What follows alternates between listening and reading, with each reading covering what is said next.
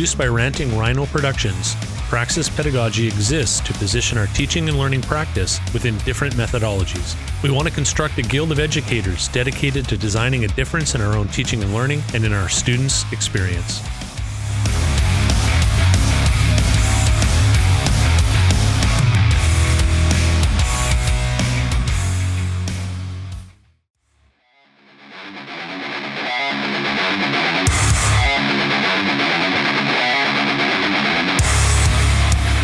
Hey everybody, welcome back, and thanks for tuning in to episode 74 of Praxis Pedagogy Podcast. In this amazing episode, I get to sit down and talk with Sherri Spelic. She's from Vienna, Austria, and Sherri is an educator, a leadership coach, and digital interloper at home in Vienna, Austria. She is the founder and publishing editor of Identity, Education, and Power. She's taught elementary physical education at the American International School, Vienna, since 1996.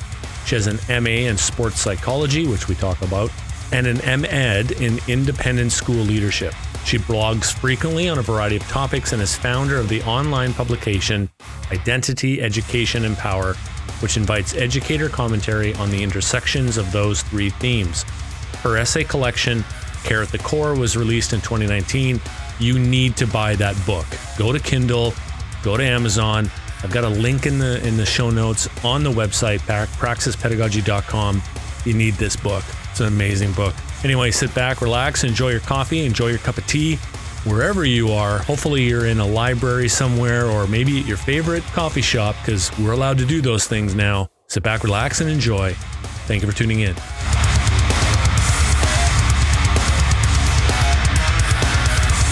Three, two, one. Hey everybody, welcome back to Praxis Pedagogy Podcast. So glad you took the time to tune in and listen to us today. Today I have a very special guest, Sherri Spelic. Did I pronounce that correctly? It's Spelic. Spelic. You know, here it is. I should have asked before I pressed record. Thank you for correcting me on that. That is. I am so sorry that I pronounced your last name incorrectly. No worries at all. Okay, thank you. Sherri. How about you tell us a little bit about yourself, and then we'll get started in some of the questions that I want to ask you, because I got some things I want to learn. Okay. So my name is Sherri Spelic, and that is a name that I have been sporting for only about 16 years.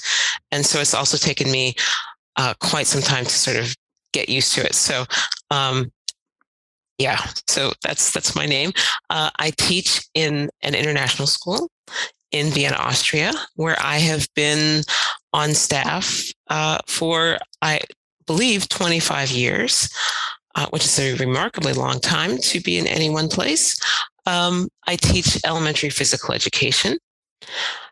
And I also, for most of the years that I've been at the school, have also coached track and field, which is another great love of mine. That's amazing. So for those who are listening who may not know, what's an international school? What do you mean by that? Yeah, it's a school. So I live in Austria, and the school itself is one in which we're working with an American curriculum and also the International Baccalaureate Diploma program. And we offer this English-speaking curriculum to students from who are local, so Austrian students, but also students whose families are from all over the world, who are in Austria or in Vienna. Yeah, that's cool. And so, are these families somewhat transient in the sense that they come to Austria for a short period of time and then off they go in a couple, 3 years, 4 years, 5 years? Many of them. So we have embassy families, we have corporate families, and then of course there's a United Nations center in Vienna, which also draws a lot of international families who are connected to government agencies. So yes, we do have a lot of folks who are in for 2, 3, 5 years and then move on. But we also have, actually, I would say a remarkable number of families who are in Vienna for the duration, for longer periods of time. And that is also a really wonderful thing to see. That's amazing. So the school system in Austria, is it publicly funded or is it a split between public and private? Well, the school where I'm teaching right now is a private school. So that is, it's run on tuition fees. However, I mean, my own sons attended Austrian public schools when they were younger. And so their elementary education was definitely in Austrian public schools. So I have some familiarity with that as well. And I feel like that also I wanted that always to be an option for my own children, that, if I weren't at my school, that they could also attend the Austrian public schools. Nice. So what drew you into education? And then, so as you begin that answer, we're going to be heading towards what drew you to Austria. What drew me to education, I would say, is probably my upbringing. So my mother was an educator, but not a classroom teacher. She actually, I think, had several different roles in Cleveland public high schools, where I grew up in Cleveland, Ohio. And so I was used to sort of just being around this woman who was, I would say, almost fanatical about books and reading, and seeing that children had books.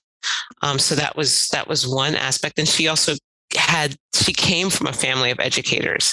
So I feel like it was just kind of there in our families, just embedded.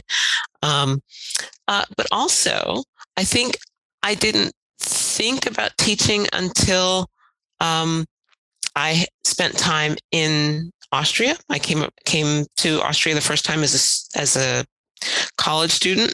I did my junior year abroad here, and that was maybe the first time that people asked me for instruction in English, where I was, sort of tutoring here or there, and I kind of thought, there's maybe something to this. So that was the in. Was sort of just beginning to teach English as a complete novice. Like, well, let's start here. Right. So then what drew you to specifically elementary school? Because, I mean, I knew what it was like being in elementary school, even though I'm a little older now. But I mean, I can still remember some of my years in elementary school going, oh, mercy. Like, you have that one class that you always remember from elementary school that you're like, okay, that was a fun class, but man, if I had to be the teacher for that class, I would be pulling the rest of my hair out. Exactly. Elementary is when I started teaching. Elementary was the very furthest thing from my mind. In fact, I really thought. I remember thinking I was 23 when I started teaching, and I was teaching middle and high school. And I said, I could never do elementary. And it was several years later when I was asked to step into a role at my school where they needed a long-term substitute. And I said yes, not realizing what I was actually getting into. And so in some ways, I like to say that the job happened to me. But once I got acquainted with elementary students and how they operate, I thought, oh, maybe this is something for me. And then I also had an amazing mentor that I worked with for the first 15 years, who was just so enthusiastic about physical education, and who was able to provide me with really the foundational knowledge of, look, these are the things we need to do, but here's how to have fun. So I would say that her mentoring was absolutely key for me to sort of unlock the what's special about physical education at the elementary level. Right. Yeah, that's so key, isn't it? Mentorship is so key. When you did your Master of Arts in Sports Psychology, were you looking at achieving that master's degree with an eye on education, or were you looking for something else? It's funny that you should ask. Of course, I was looking for something else, and then I decided, I see how this works. It's a degree that at the time I was a competitive athlete. I was a competitive runner, and I was very interested in the psychological aspects of how we actually, what happens when we compete. And I was really interested also in the coaching interface, how it is that when we coach athletes, how do we help them sort of master their own emotional and mental states to produce the best performance. So that was my area. And I really thought that would lead me into what I was looking at was athletic, what did I call it? It was athletic counseling. So I was really interested in how to help athletes not just perform better, but also to help them enjoy their lives and to sort of see the broad spectrum of possibilities, within athletics, but also beyond that. And that was at the time when I was asked to step into this role as the long-term sub. So my study then became a little bit more about the process of teaching, but also was still concerned with motivation but mostly motivating children and how we bring folks into something that may feel unfamiliar or something that they really love but are having difficulty in. Mm-hmm. Mm-hmm. Yeah. That's interesting. And I ask, are your sons athletes? Yes and no. So my first son did pursue, I think he did judo for some time. He tried out a couple of other things, but competition was not the thing that he wanted to do. My second child, many years later, so they're 13 years apart. My second child, in many ways, was all about competition and still is. So he is definitely he's a competitor, and so he did ski jumping here in Austria for almost 4 years, between the ages of 8 and 12. And so that was a great experience for him and also for us as parents, just to learn this other world that happens. But it's a sport that is so specialized that at a certain age, at 14, you kind of need to either go pro or go home. And it reached a stage where he sort of said, I think I'll go home.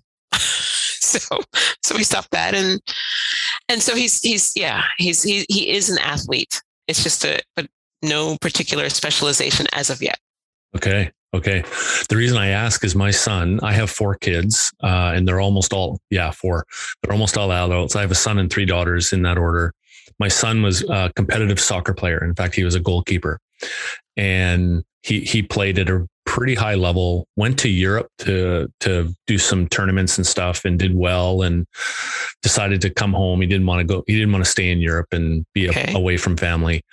And I've always been trying to figure out ways to get into his head. Mm-hmm. To try and understand, because I played competitive soccer too when I was younger. In fact, I was a goalkeeper, and so as a parent, I always had this one lens, and then as an ex-player, I had another lens, mm-hmm. and trying to understand who he was when he was playing and all of that stuff. But ironically, maybe not so ironically, he went to school at a community college here, and he got a bachelor's degree in physical education and coaching. Because he still wants to be a coach. In fact, he's doing private training for kids in our community and doing stuff on a volunteer basis. And so The reason I ask about your ME in sports psychology is because that's something that he's always been interested in. And in fact, he connects best with younger kids, like elementary school kids. And I'm wondering if there's a real strong connection there, in the sense that the kids seem to be more, I don't know, if flexible or pliable with their thinking and their understanding, if that even makes sense in a conversation. Oh, absolutely. I think there are a lot of things, particularly because your son has had that experience to compete at a very high level.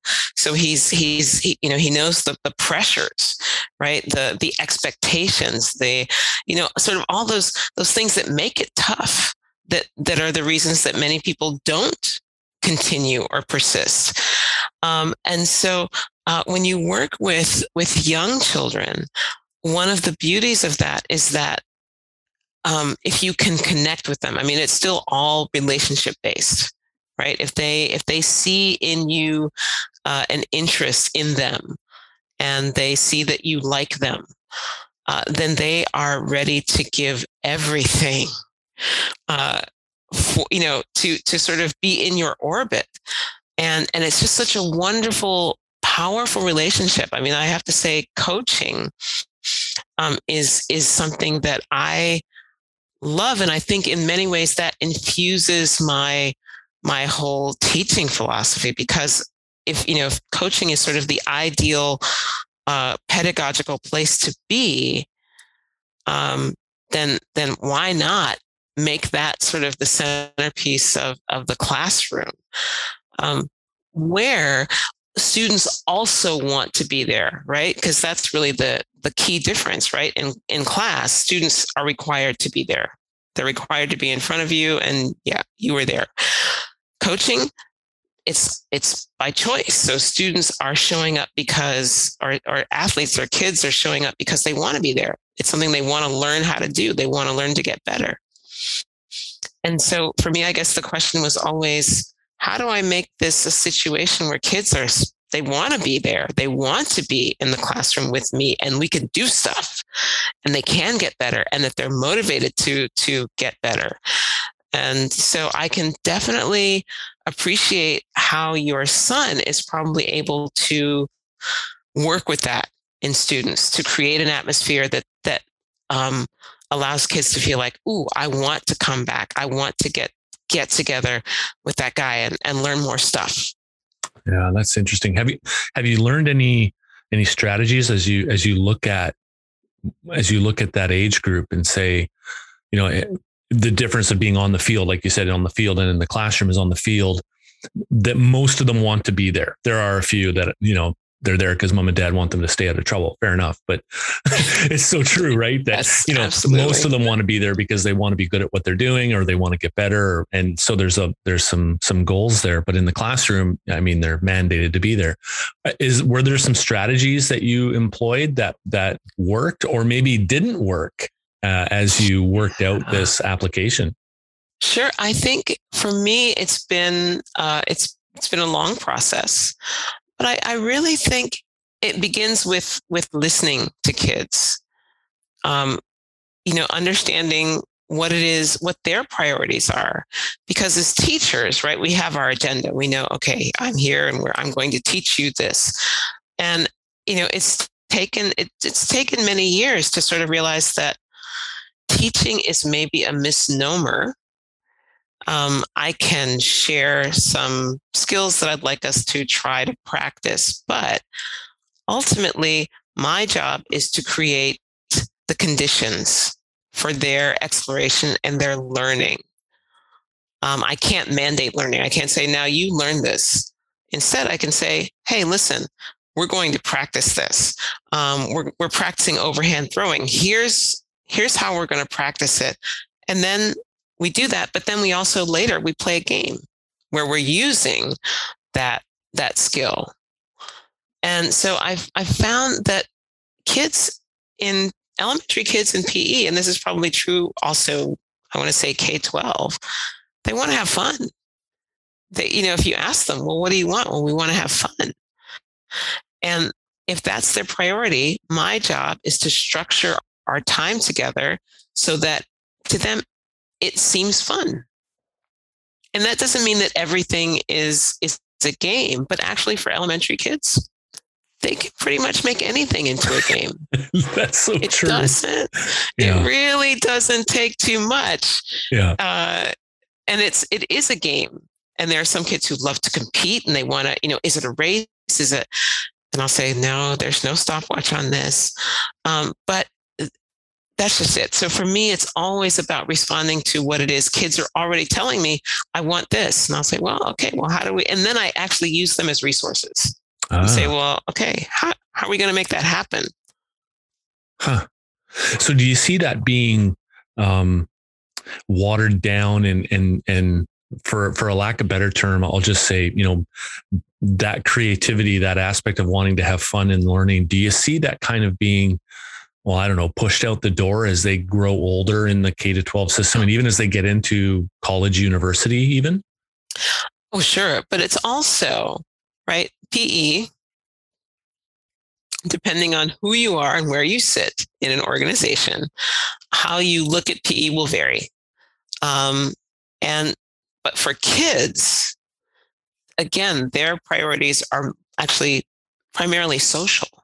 And I would say that's true also in other classrooms, that their concerns are still social. Who am I going to sit next to? Who is going to be in my group? Am I having to do this group project with this person or with these people?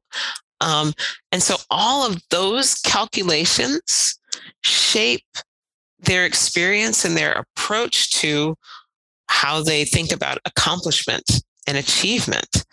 And so I do think in terms of how I guess for me, in schools, we need to think about how are we responding to students' demands as systems, right? I mean, how are we as a system responding to what students are telling us?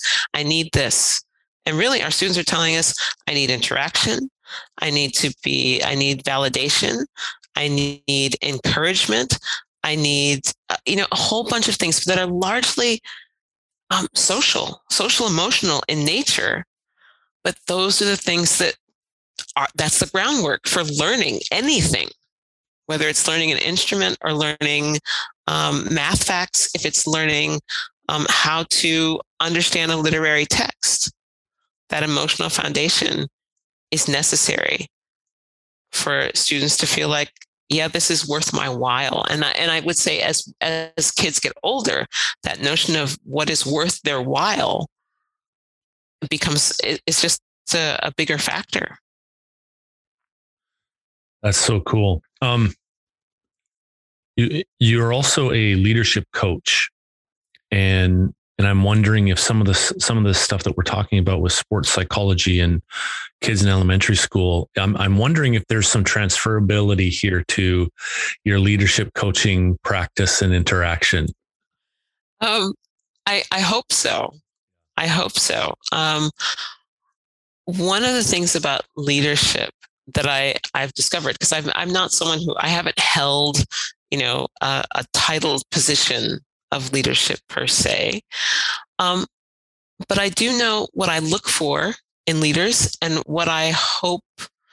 I mean, I have ideas about what good leadership looks like, and I know when I've experienced it and what those qualities have been. And again, I think it's, for me, the leadership piece that I'm most concerned about is how well leaders are able to listen and how well leaders are able to read the room and respond to the room. And again, I guess that's in the same range of, right, this social, emotional foundation of human interaction that forms the basis for everything else, for how our perception works, think about how we perceive a problem. I think of every faculty meeting when we have a problem, how that problem is perceived and how we go about trying to solve it. The leadership piece in that, for me, a lot of it has to do with how well that person or those people are able to listen to the people in the room, to to honestly listen to their concerns, to provide space for people to perhaps problem solve in smaller groups or in specialized groups if that's necessary, and to allow people the possibility to wrestle with the problem, not to take away their agency in trying to solve their own problem. Yeah, so it's all related. Yeah, no kidding, right? Okay, and as you're describing that, I'm thinking about, your blog that you frequently write about identity, education, and power, and I can really see a connection between what you're doing in your blog life or your blog sphere, and how that can even, well, let me just say it this way, that the interaction that you have with your elementary school students in some way is starting to pave the road for their leadership interactions, not only as they grow into their teenage years, but even into their adult years. Would you agree with that, or? Oh my goodness. Thank you. I feel seen. Thank you. Honestly, yes. In so many ways, I see teaching, and maybe this has to do with age too, but what I find is that students really of any age, but students really, they want to have agency, they want to have choice. They want to show what they can do.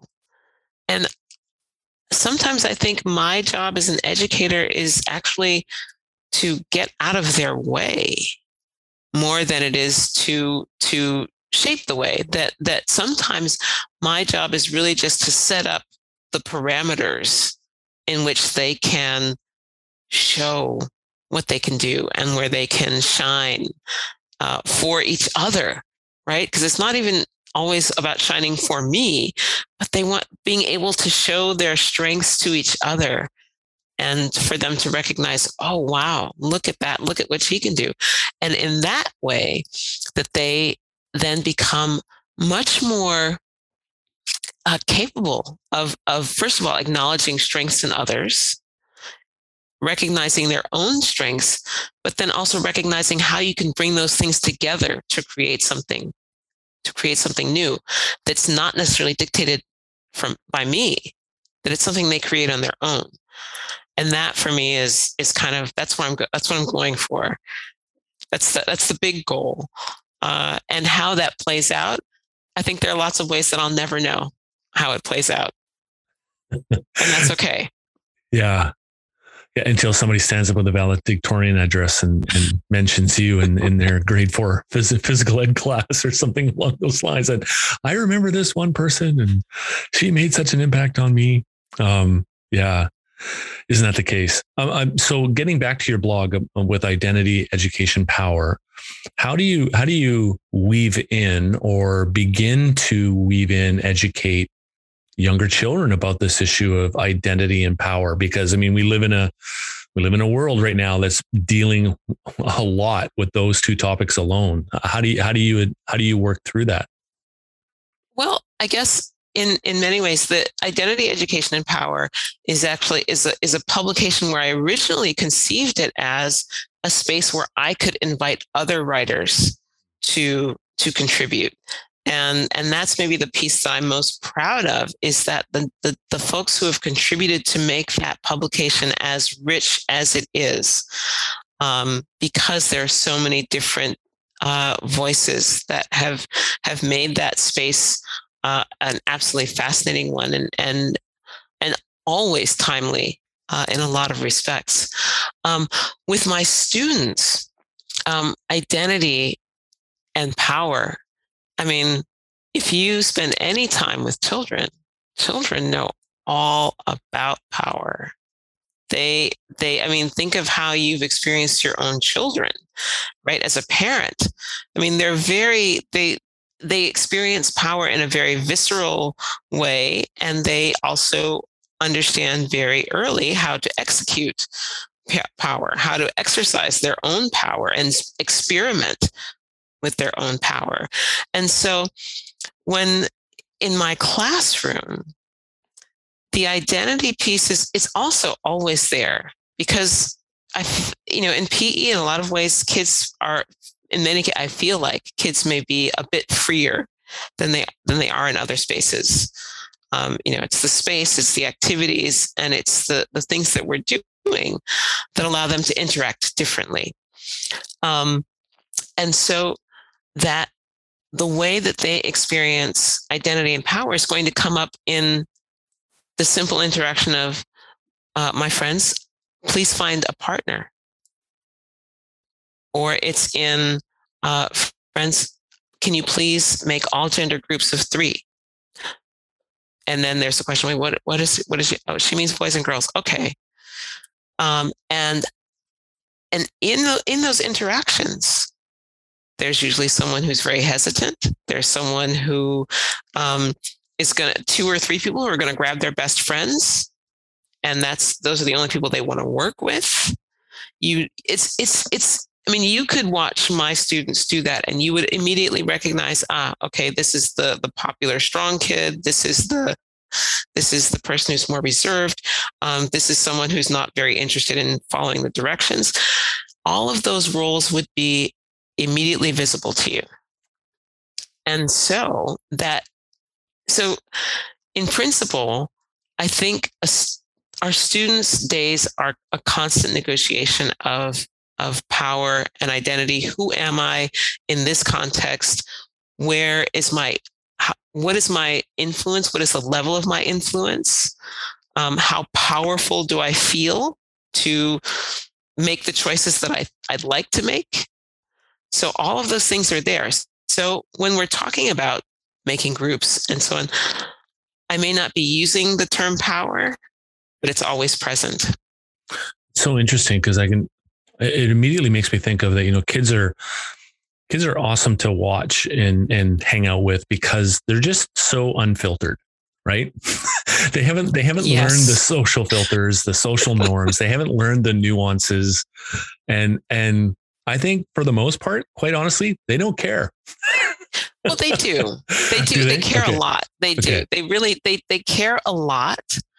But at the same time, and so, the conversations that I can have with, let's say, 9-10-year-olds about the choices they're making in terms of their groups, that if you give them time, they'll come clean. And they'll be able to name. They'll say, well, they all want to be with their friends. I'll say, well, does that give us fair teams? No. Well, what kind of game do you all want to have? Fair. But in order to have the fair teams, they realize, they're going to have to make a sacrifice. And that's a conversation that it's powerful because it's so palpable. It's concrete. They know exactly these are the terms of engagement. Yes, I can be with my best friends and they can be with their best friends, but when we have a game, they are going to romp our team, and that's not going to be very fun. And so if I want to play the game in a way that we can all sort of enjoy it, then I'm going to have to, and that's exactly. So that's the conversation about, is it worth it? What's it worth to me? So which fairness do I want right now?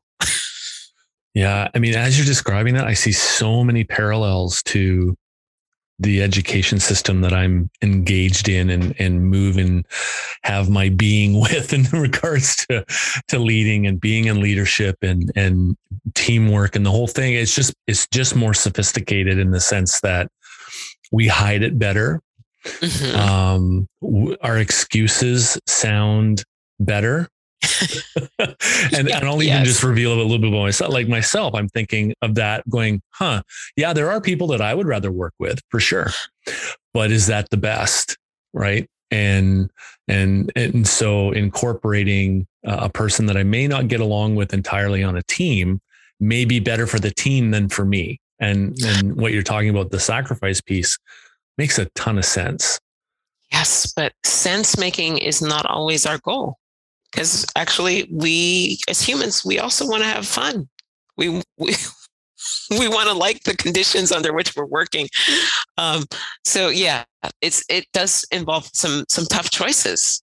And so hence that really that I love the word negotiating, like having to really negotiate often so much with ourselves first, right? In order to sort of say, okay, I'm gonna bite the bullet. I'm gonna separate from my bestie, and I'm gonna go to this group, and then we're gonna play on this. Okay, it's gonna be all right. Yeah.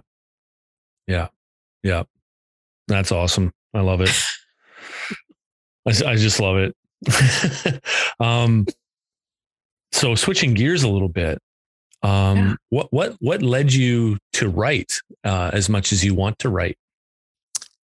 That, goodness, I think I've always written. I've always, or it seems to me that in one form or another, whether it's been in correspondence. So back in the 80s, when I was in college, I remember I had a long distance boyfriend, and we had this.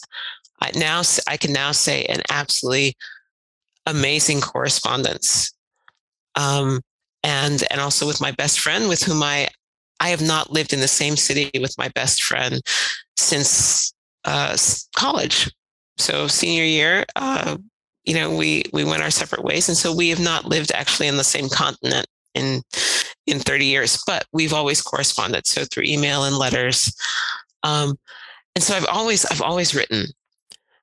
I would say that in when did I decide? I think I started my blog in 2012. And, again, just sort of like, just for my own edification, edified listener, okay, I'll just write some stuff. And the turning point, I would say, was Twitter. I fell into Twitter. Someone invited me into Twitter, and I thought, okay, well, what's this about? And I realized this is people who were pretty much talking about stuff they read. And I can do that. And they're interested in, and we can have this conversation about stuff that we read and stuff. And I didn't realize that was the text-based sort of like hub that I had been craving. And so that was that connection to reading and writing. And so one of the best descriptions that I found for my writing is writing back. That a good deal of my blogging is in response to something that I read or heard. And usually it's something that I found on Twitter or came across through various channels. So that's it. Oh, that's so cool. That's so cool. So what are you reading right now? Are you one of these people that loves to read like 3 or 4 books at a time? Or are you like, I dive into this one and just devour it and then I move on? I do a bit of both. Currently, I am reading a couple of books at a time. I have in nonfiction for actually a book group. We're reading Blind Spot, which is about bias training. And I have to say, I get it, and it's very, I get it, but it's not very fulfilling as a read. But it's an interesting one, and I'm very curious what our conversations around that book will be. Another book that I just finished, and it was to die for, is Intimacies by Katie Kitamura. I think so. I don't have the name, but absolutely phenomenal fiction, just because it's so straightforward. It's just stellar. So I actually went into our library today looking for her other book, which checked out, but I will be on that in no time. Nice. Yeah. Wow. So I'll make sure to link those in the show notes so people can. Intimacies. It's fabulous. And you said it's fiction? It is fiction. Okay. It's wonderful. And I guess one of the things that I loved about it is that it's about an interpreter. So someone who's interpreting from French to English. And because it deals with language and translation, and that's a world that I live in, since I live this bilingual existence in German and English. So it really, I really loved it. Yeah. That's amazing. Do you find yourself gravitating more towards nonfiction or fiction? For many, many years, it was all nonfiction and almost never fiction. And in the last 4 to 5 years, since I have befriended so many lovely English teachers on Twitter, I have found my way back to excellent fiction. Nice. Well, I'm sure all those who are listening will be very happy to hear that.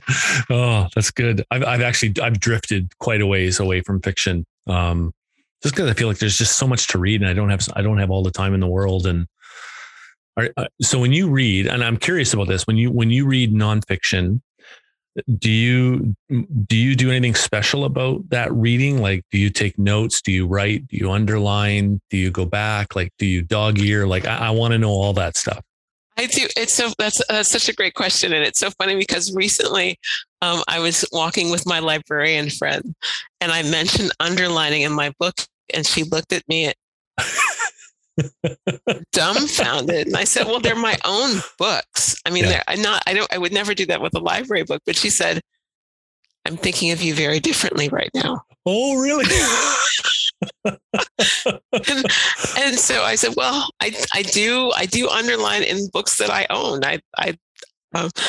So yes, I do underline. A lot of times I will dog ear particular books, and it's very interesting. There are certain books where I feel hesitant to underline. So and this is it's very odd to me. I don't know why that is. And I think there's a certain, I don't know, there are some books that feel sacred to me. And I did a lot of dog earing in Tracy McMillan Cottom's Stick. Because I guess in some ways Tracy's writing is kind of sacred to me. I mean, Tracy is sort of like my great mentor, and I didn't underline in thick, which surprises me. I really think, but I did dog ear a lot. So I know some people who will find a book and they get into it and they realize this is a gem and they don't want to underline, highlight, do notes, and so they'll buy a second one. And that new one that they bought, they'll put on the shelf and to do their going back and casual reading. But then the first one they bought, they'll mark it up and dog ear it and coffee stain, tear stain, the whole thing, right? That may be my next level. I may end up doing that. Yeah, I could see it happening. My wife gets mad when I start doing that because sometimes I'll buy a book on Kindle and go, okay, I need a hard copy because I'm the kind of person that I love. Yes. I fell in love with books a long time ago, and my mom read a lot. My dad read a lot, but he read newspapers. Mm-hmm. So he would get like 4 or 5 different newspapers and he would read every one of them, cover to cover. And then my mom read tons of fiction, and I come from a trades background. So, you know, reading for me in my working life was all about technical reading. So manuals, specs, you know, rules and regulations, those kinds of things. And then, but I've always been a reader outside of that in different disciplines too. But I fell in love with reading, and I love just the smell of books. Like there are some bookstores that I will just walk into and just breathe deep through the nose. Right. And it's like, yeah, I know there's dust. Yep. I know in a COVID world, there's, you know, I know all that, but just give me a moment. Because I just love the smell, right? Oh my gosh, I'm right there with you. I love a good bookstore. I mean, that's one of my favorite things. I remember when I would travel with teams, and at an international school, when you travel, when you leave the country in a lot of cases. So I remember going to Zurich, and particularly in the early 2000s, when we would go to Zurich for basketball or track, whatever, there was a single bookstore that I always would seek out, and they had the best selection of English books. And it was, at the time, I was totally into nonfiction, so I was reading a lot of just different things. But I have to say, some of my best nonfiction picks are from Fussel Orel in Zurich. So that was just I love that bookstore. That's so good. And of course, being in your part of Europe, I'm thinking like you go to a bookstore or a library, it's got to be like 200 years old.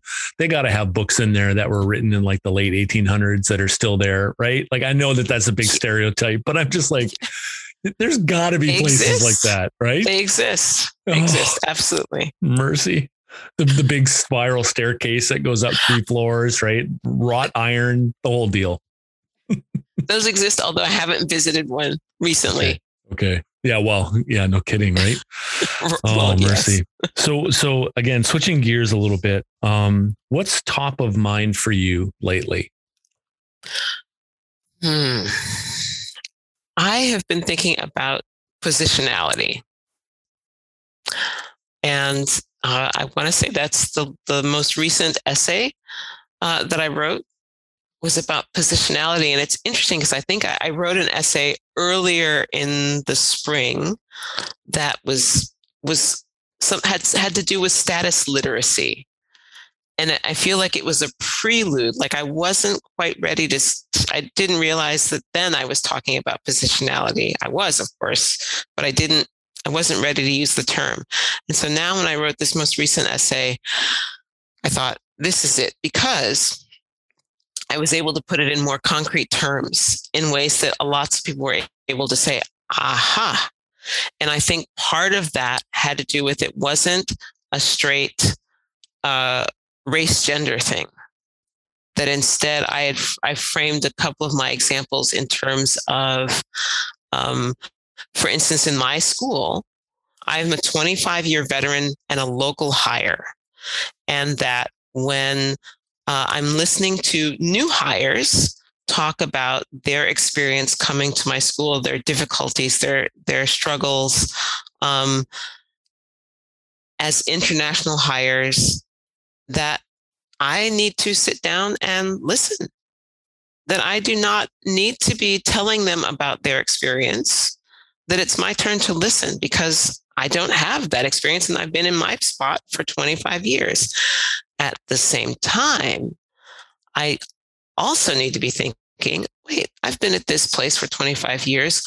What influence might I have in improving the conditions that they are describing? And so my point is about positionality. It depends on where we are. It's context dependent, and from a variety of different factors and layers of identities that influence how we are positioned. And this is so important to understand. Race and gender, yes. But for instance, in my organization, with my seniority, I have a different standing in the organization. That I might have power to speak about something or to speak to members of leadership in a way that someone who is new might not. And yeah, so that is top of mind for me right now.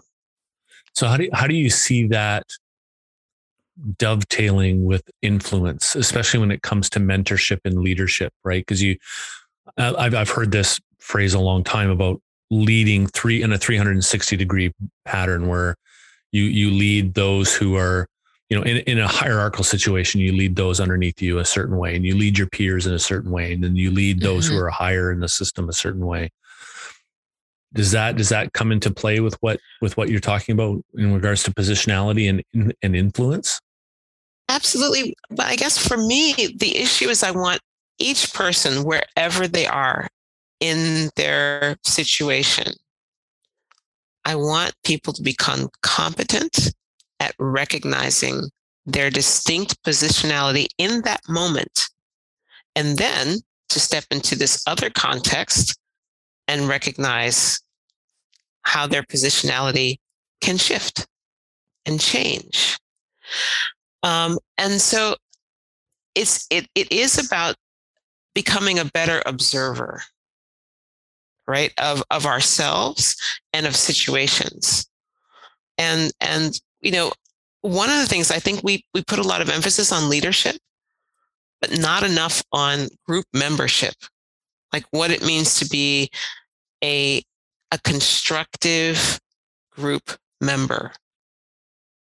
That there we would all benefit if we were better group members at whatever level we're operating. If we think to ourselves, what can I do to make the situation better? What can I do to make this situation more functional, to be honest, right? And that means, in a lot of cases, it's, do I need to speak up, or maybe I need to shut up? In some ways, I can see this circling around to what you were talking about before in teaching your elementary school kids, the idea of sacrifice and knowing that they may be better at something than somebody else, but that doesn't necessarily mean that they need to have the most powerful team around them, right? Exactly. Wow.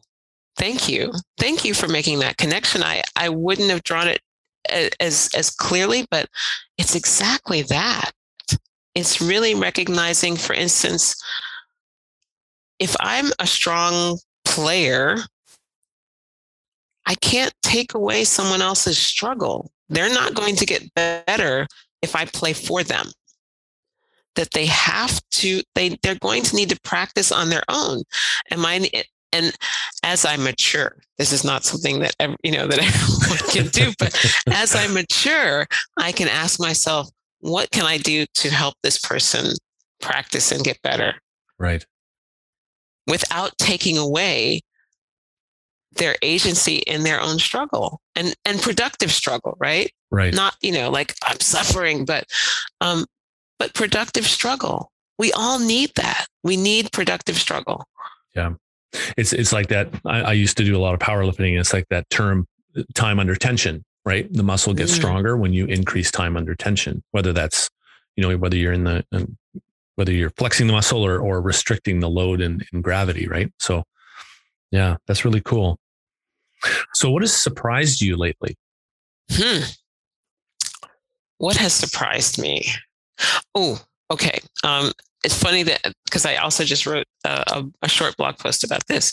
What has surprised me lately is discovering that I am as territorial and as set in my ways as most other veteran teachers. I wrote a blog post about having a new colleague, and who's wonderful and knowledgeable and eager, and that I found myself falling often enough into fairly defensive kind of positioning, and feeling a little bit affronted by and realizing it's just about me and my fear of losing whatever power, right? In whatever form that might take. And so I managed to sit down and actually write it out. And it's been so helpful. It's been very freeing, and also very cool to hear the resonance that several people have said, ooh, this is me right now. Oh yes, I feel that. So I know I'm not alone, that many of us go through this process of recognizing this is hard. It's hard to share. I mean, we think kids struggle with it. Ooh, adults, we struggle. Yeah, I agree with you. That's what I was talking about earlier about that. The filters and the barriers that we put into place, right? Because it doesn't matter. I think if we're 5 or if we're 55, we don't like to be judged. Oof. No one likes to be judged. And yet here we are, judgment machines, let loose. I mean, yeah, sometimes rampant. And yes. And I think as we get older, we get better at the self-judgment and the self-condemnation, right? And I have a daughter who's a very prolific writer. Like, she's written 5 novels already, but hasn't published one of them. And she's shared with me that the first 2 will never see the light of day. Right. And I'm like, okay, that's fair enough. But what about the other 3? And she's like, no, I'm not ready yet. And so I'm trying to coach her through the what's the end purpose of you writing? Do you want to write just because you love writing, or do you want to get published? And we're working through that now. And that is, it's a fascinating dilemma. And it would be, that's a conversation I would love to have, because I think about that a lot. I think about, the purpose of writing, and for me, it has become a form of release, right? And whether or not people read it, it's not as important. But I've also reached a stage where I know probably somebody's going to read it, and maybe someone will respond. But it's not the motivation. And it also, what has been key for me is recognizing my privilege is that I am not dependent on it for income or influence. I don't need those things in order to feel successful. And so that kind of frees me up to enjoy the process of, I read this thing. Let me write about it. Let me tell you about what I read. And this was so cool. So it's really, I think a lot about how people think about writing, and what power we give the process of writing, and what power we give the process of publishing, and what we consider publishing. Because I can modestly say that I'm a publisher, that I have, people have given me their words to publish, and I have compensated them. And I realized, actually, I didn't go and get a degree in that. I just said, hey, friends, I'm starting this publication. Want to write? Yes. Okay, great. Here, I want to give you, here, go buy a pizza, because that's all I can afford. So those processes have really helped me sort of relax around the notion of what's writing, what's publishing, and what does it matter, and for whom? Yeah, those are such powerful questions, right? And yeah, thank you. Because I'm going to try and bring this back to conversation with my daughter later on, but because she writes well. I've again, I've only been privileged to see parts of the other 3 novels. I haven't been able to look at any. And in fact, everybody in her family, I don't think anybody in her family outside of her has actually seen a complete novel. Right? We've seen bits of it and pieces of it. We know they exist on her computer. We know that they're there. But it's like this elusive animal in the fog that you can see the outline, and you get close, and then it runs away. But I also understand that she is not alone, that there are many, many, many writers who operate that way, and who, in their own time, recognize when the moment arrives. And I guess that's the key, is if you can recognize your own moment. Right. That's powerful. Thank you. I'm going to share that with her. All right. Well, Sherri, thank you so much for the time that you spent with me today. This is amazing. I love it. And this is great. And I just have a few final questions to ask of you. Okay. And again, thank you for the time that you spent with me. What are, if you were to recommend your top 3 to 5 books for people to read? I know that for most of us, that's hard to do because there's so many good ones out there, but what are the top 3 to 5 books that you think people should pick up in the next year? Okay. 3 to 5 books that you should pick up in the next year. Okay. I'm going to start with Clint Smith's How the Word is Passed. America's Reckoning with Slavery. That was just it's a marvelous read. It's absolutely phenomenal. The second thing I'm going to recommend, I want to say anything written by Tressie McMillan Cottom. And it doesn't have to be her book thick, which I can recommend. However, she has such a huge range of articles, blog posts, also a podcast with Roxane Gay. Any of those opportunities to hear her talk, to just sort of hear her thinking, take it. The third book I am going to shout out, and it's hard. It's hard to do this because I'm sort of like, I'm looking furtively at my bookshelf, and I see these spines sort of waving at me, pick me. I want to say, okay, a recent one, Mia Birdsong, How We Show Up. And that is about community, building community, sustaining community. I love that one. And okay, one more that is a little bit off the beaten track, but I loved it because it was off the beaten track. And that is The Tragedy of Heterosexuality by Jane Ward. Good one. Nice. Thank you. I've heard of that third one. I haven't heard of Thick. I feel like I should have, but it's a collection of essays. Okay. So it was her second book after Lower Ed, mm-hmm. And it's stunning, just absolutely, and it's fabulous because essay writing is really a major strength. Nice. Sherri, what are you listening to right now? What's in your earbuds or on your phone? What are you listening to? Well, I just started listening to podcasts this summer. I finally decided that I had time.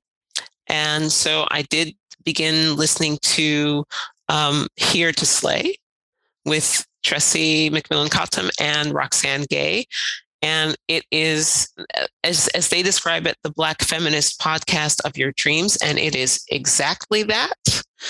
And a second podcast that I discovered this summer is Let's Talk Bruh. And it is this season they've been focusing on it's about Black masculinity, and they've been focusing on divesting from patriarchy this last year. So all the episodes have really focused on that, and it is a delight and a pleasure, and it's just it's wonderful.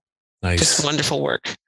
Nice. I've seen it. I almost clicked on it to subscribe to it, but now I'm going to have to go back and do it. Yes. Yes. Let's talk, bruh. Okay. Good deal. Last question, Sherri. What impact, contribution do you want to have? Once upon a time, in an essay written by Audrey Waters, who is another mentor, EdTech's Cassandra, she wrote about being a node among learners. I think like that. I think that was the term. And I've taken that ever since that. And I thought, yes, I want to be a node among learners. So someone who's connecting other people, learners with learners, writers with readers, and all of those things. That's what I aspire to be. And so I try to curate and share to positive effect, and hopefully make the world a better place in small ways. Good. Thank you so much. We didn't get a chance to talk about how you like to be a digital interloper, but maybe in a future episode we can talk about that. That's amazing. Thank you again, Sherri, so much for taking the time to be with us today. And everybody listening, I will link to these books and other things in the show notes. Yes, everybody, there will be show notes this season. Something, Sherri, that I've been neglecting over the last season or two is to put show notes together, but they will be there. I promise everybody. And Sherri, thanks again. And I wish you nothing but the best. Thank you so much for having me, Tim. Thank you. Hey, everybody. Thanks again for taking the time to listen to this awesome episode with Sherri. Like I said in the podcast, everything that we've mentioned here, the books, the podcasts, and even the show notes, you can find back at the website praxispedagogy.com in the show notes for this episode. Thanks again. Have a great week. We'll talk to you soon. Take care.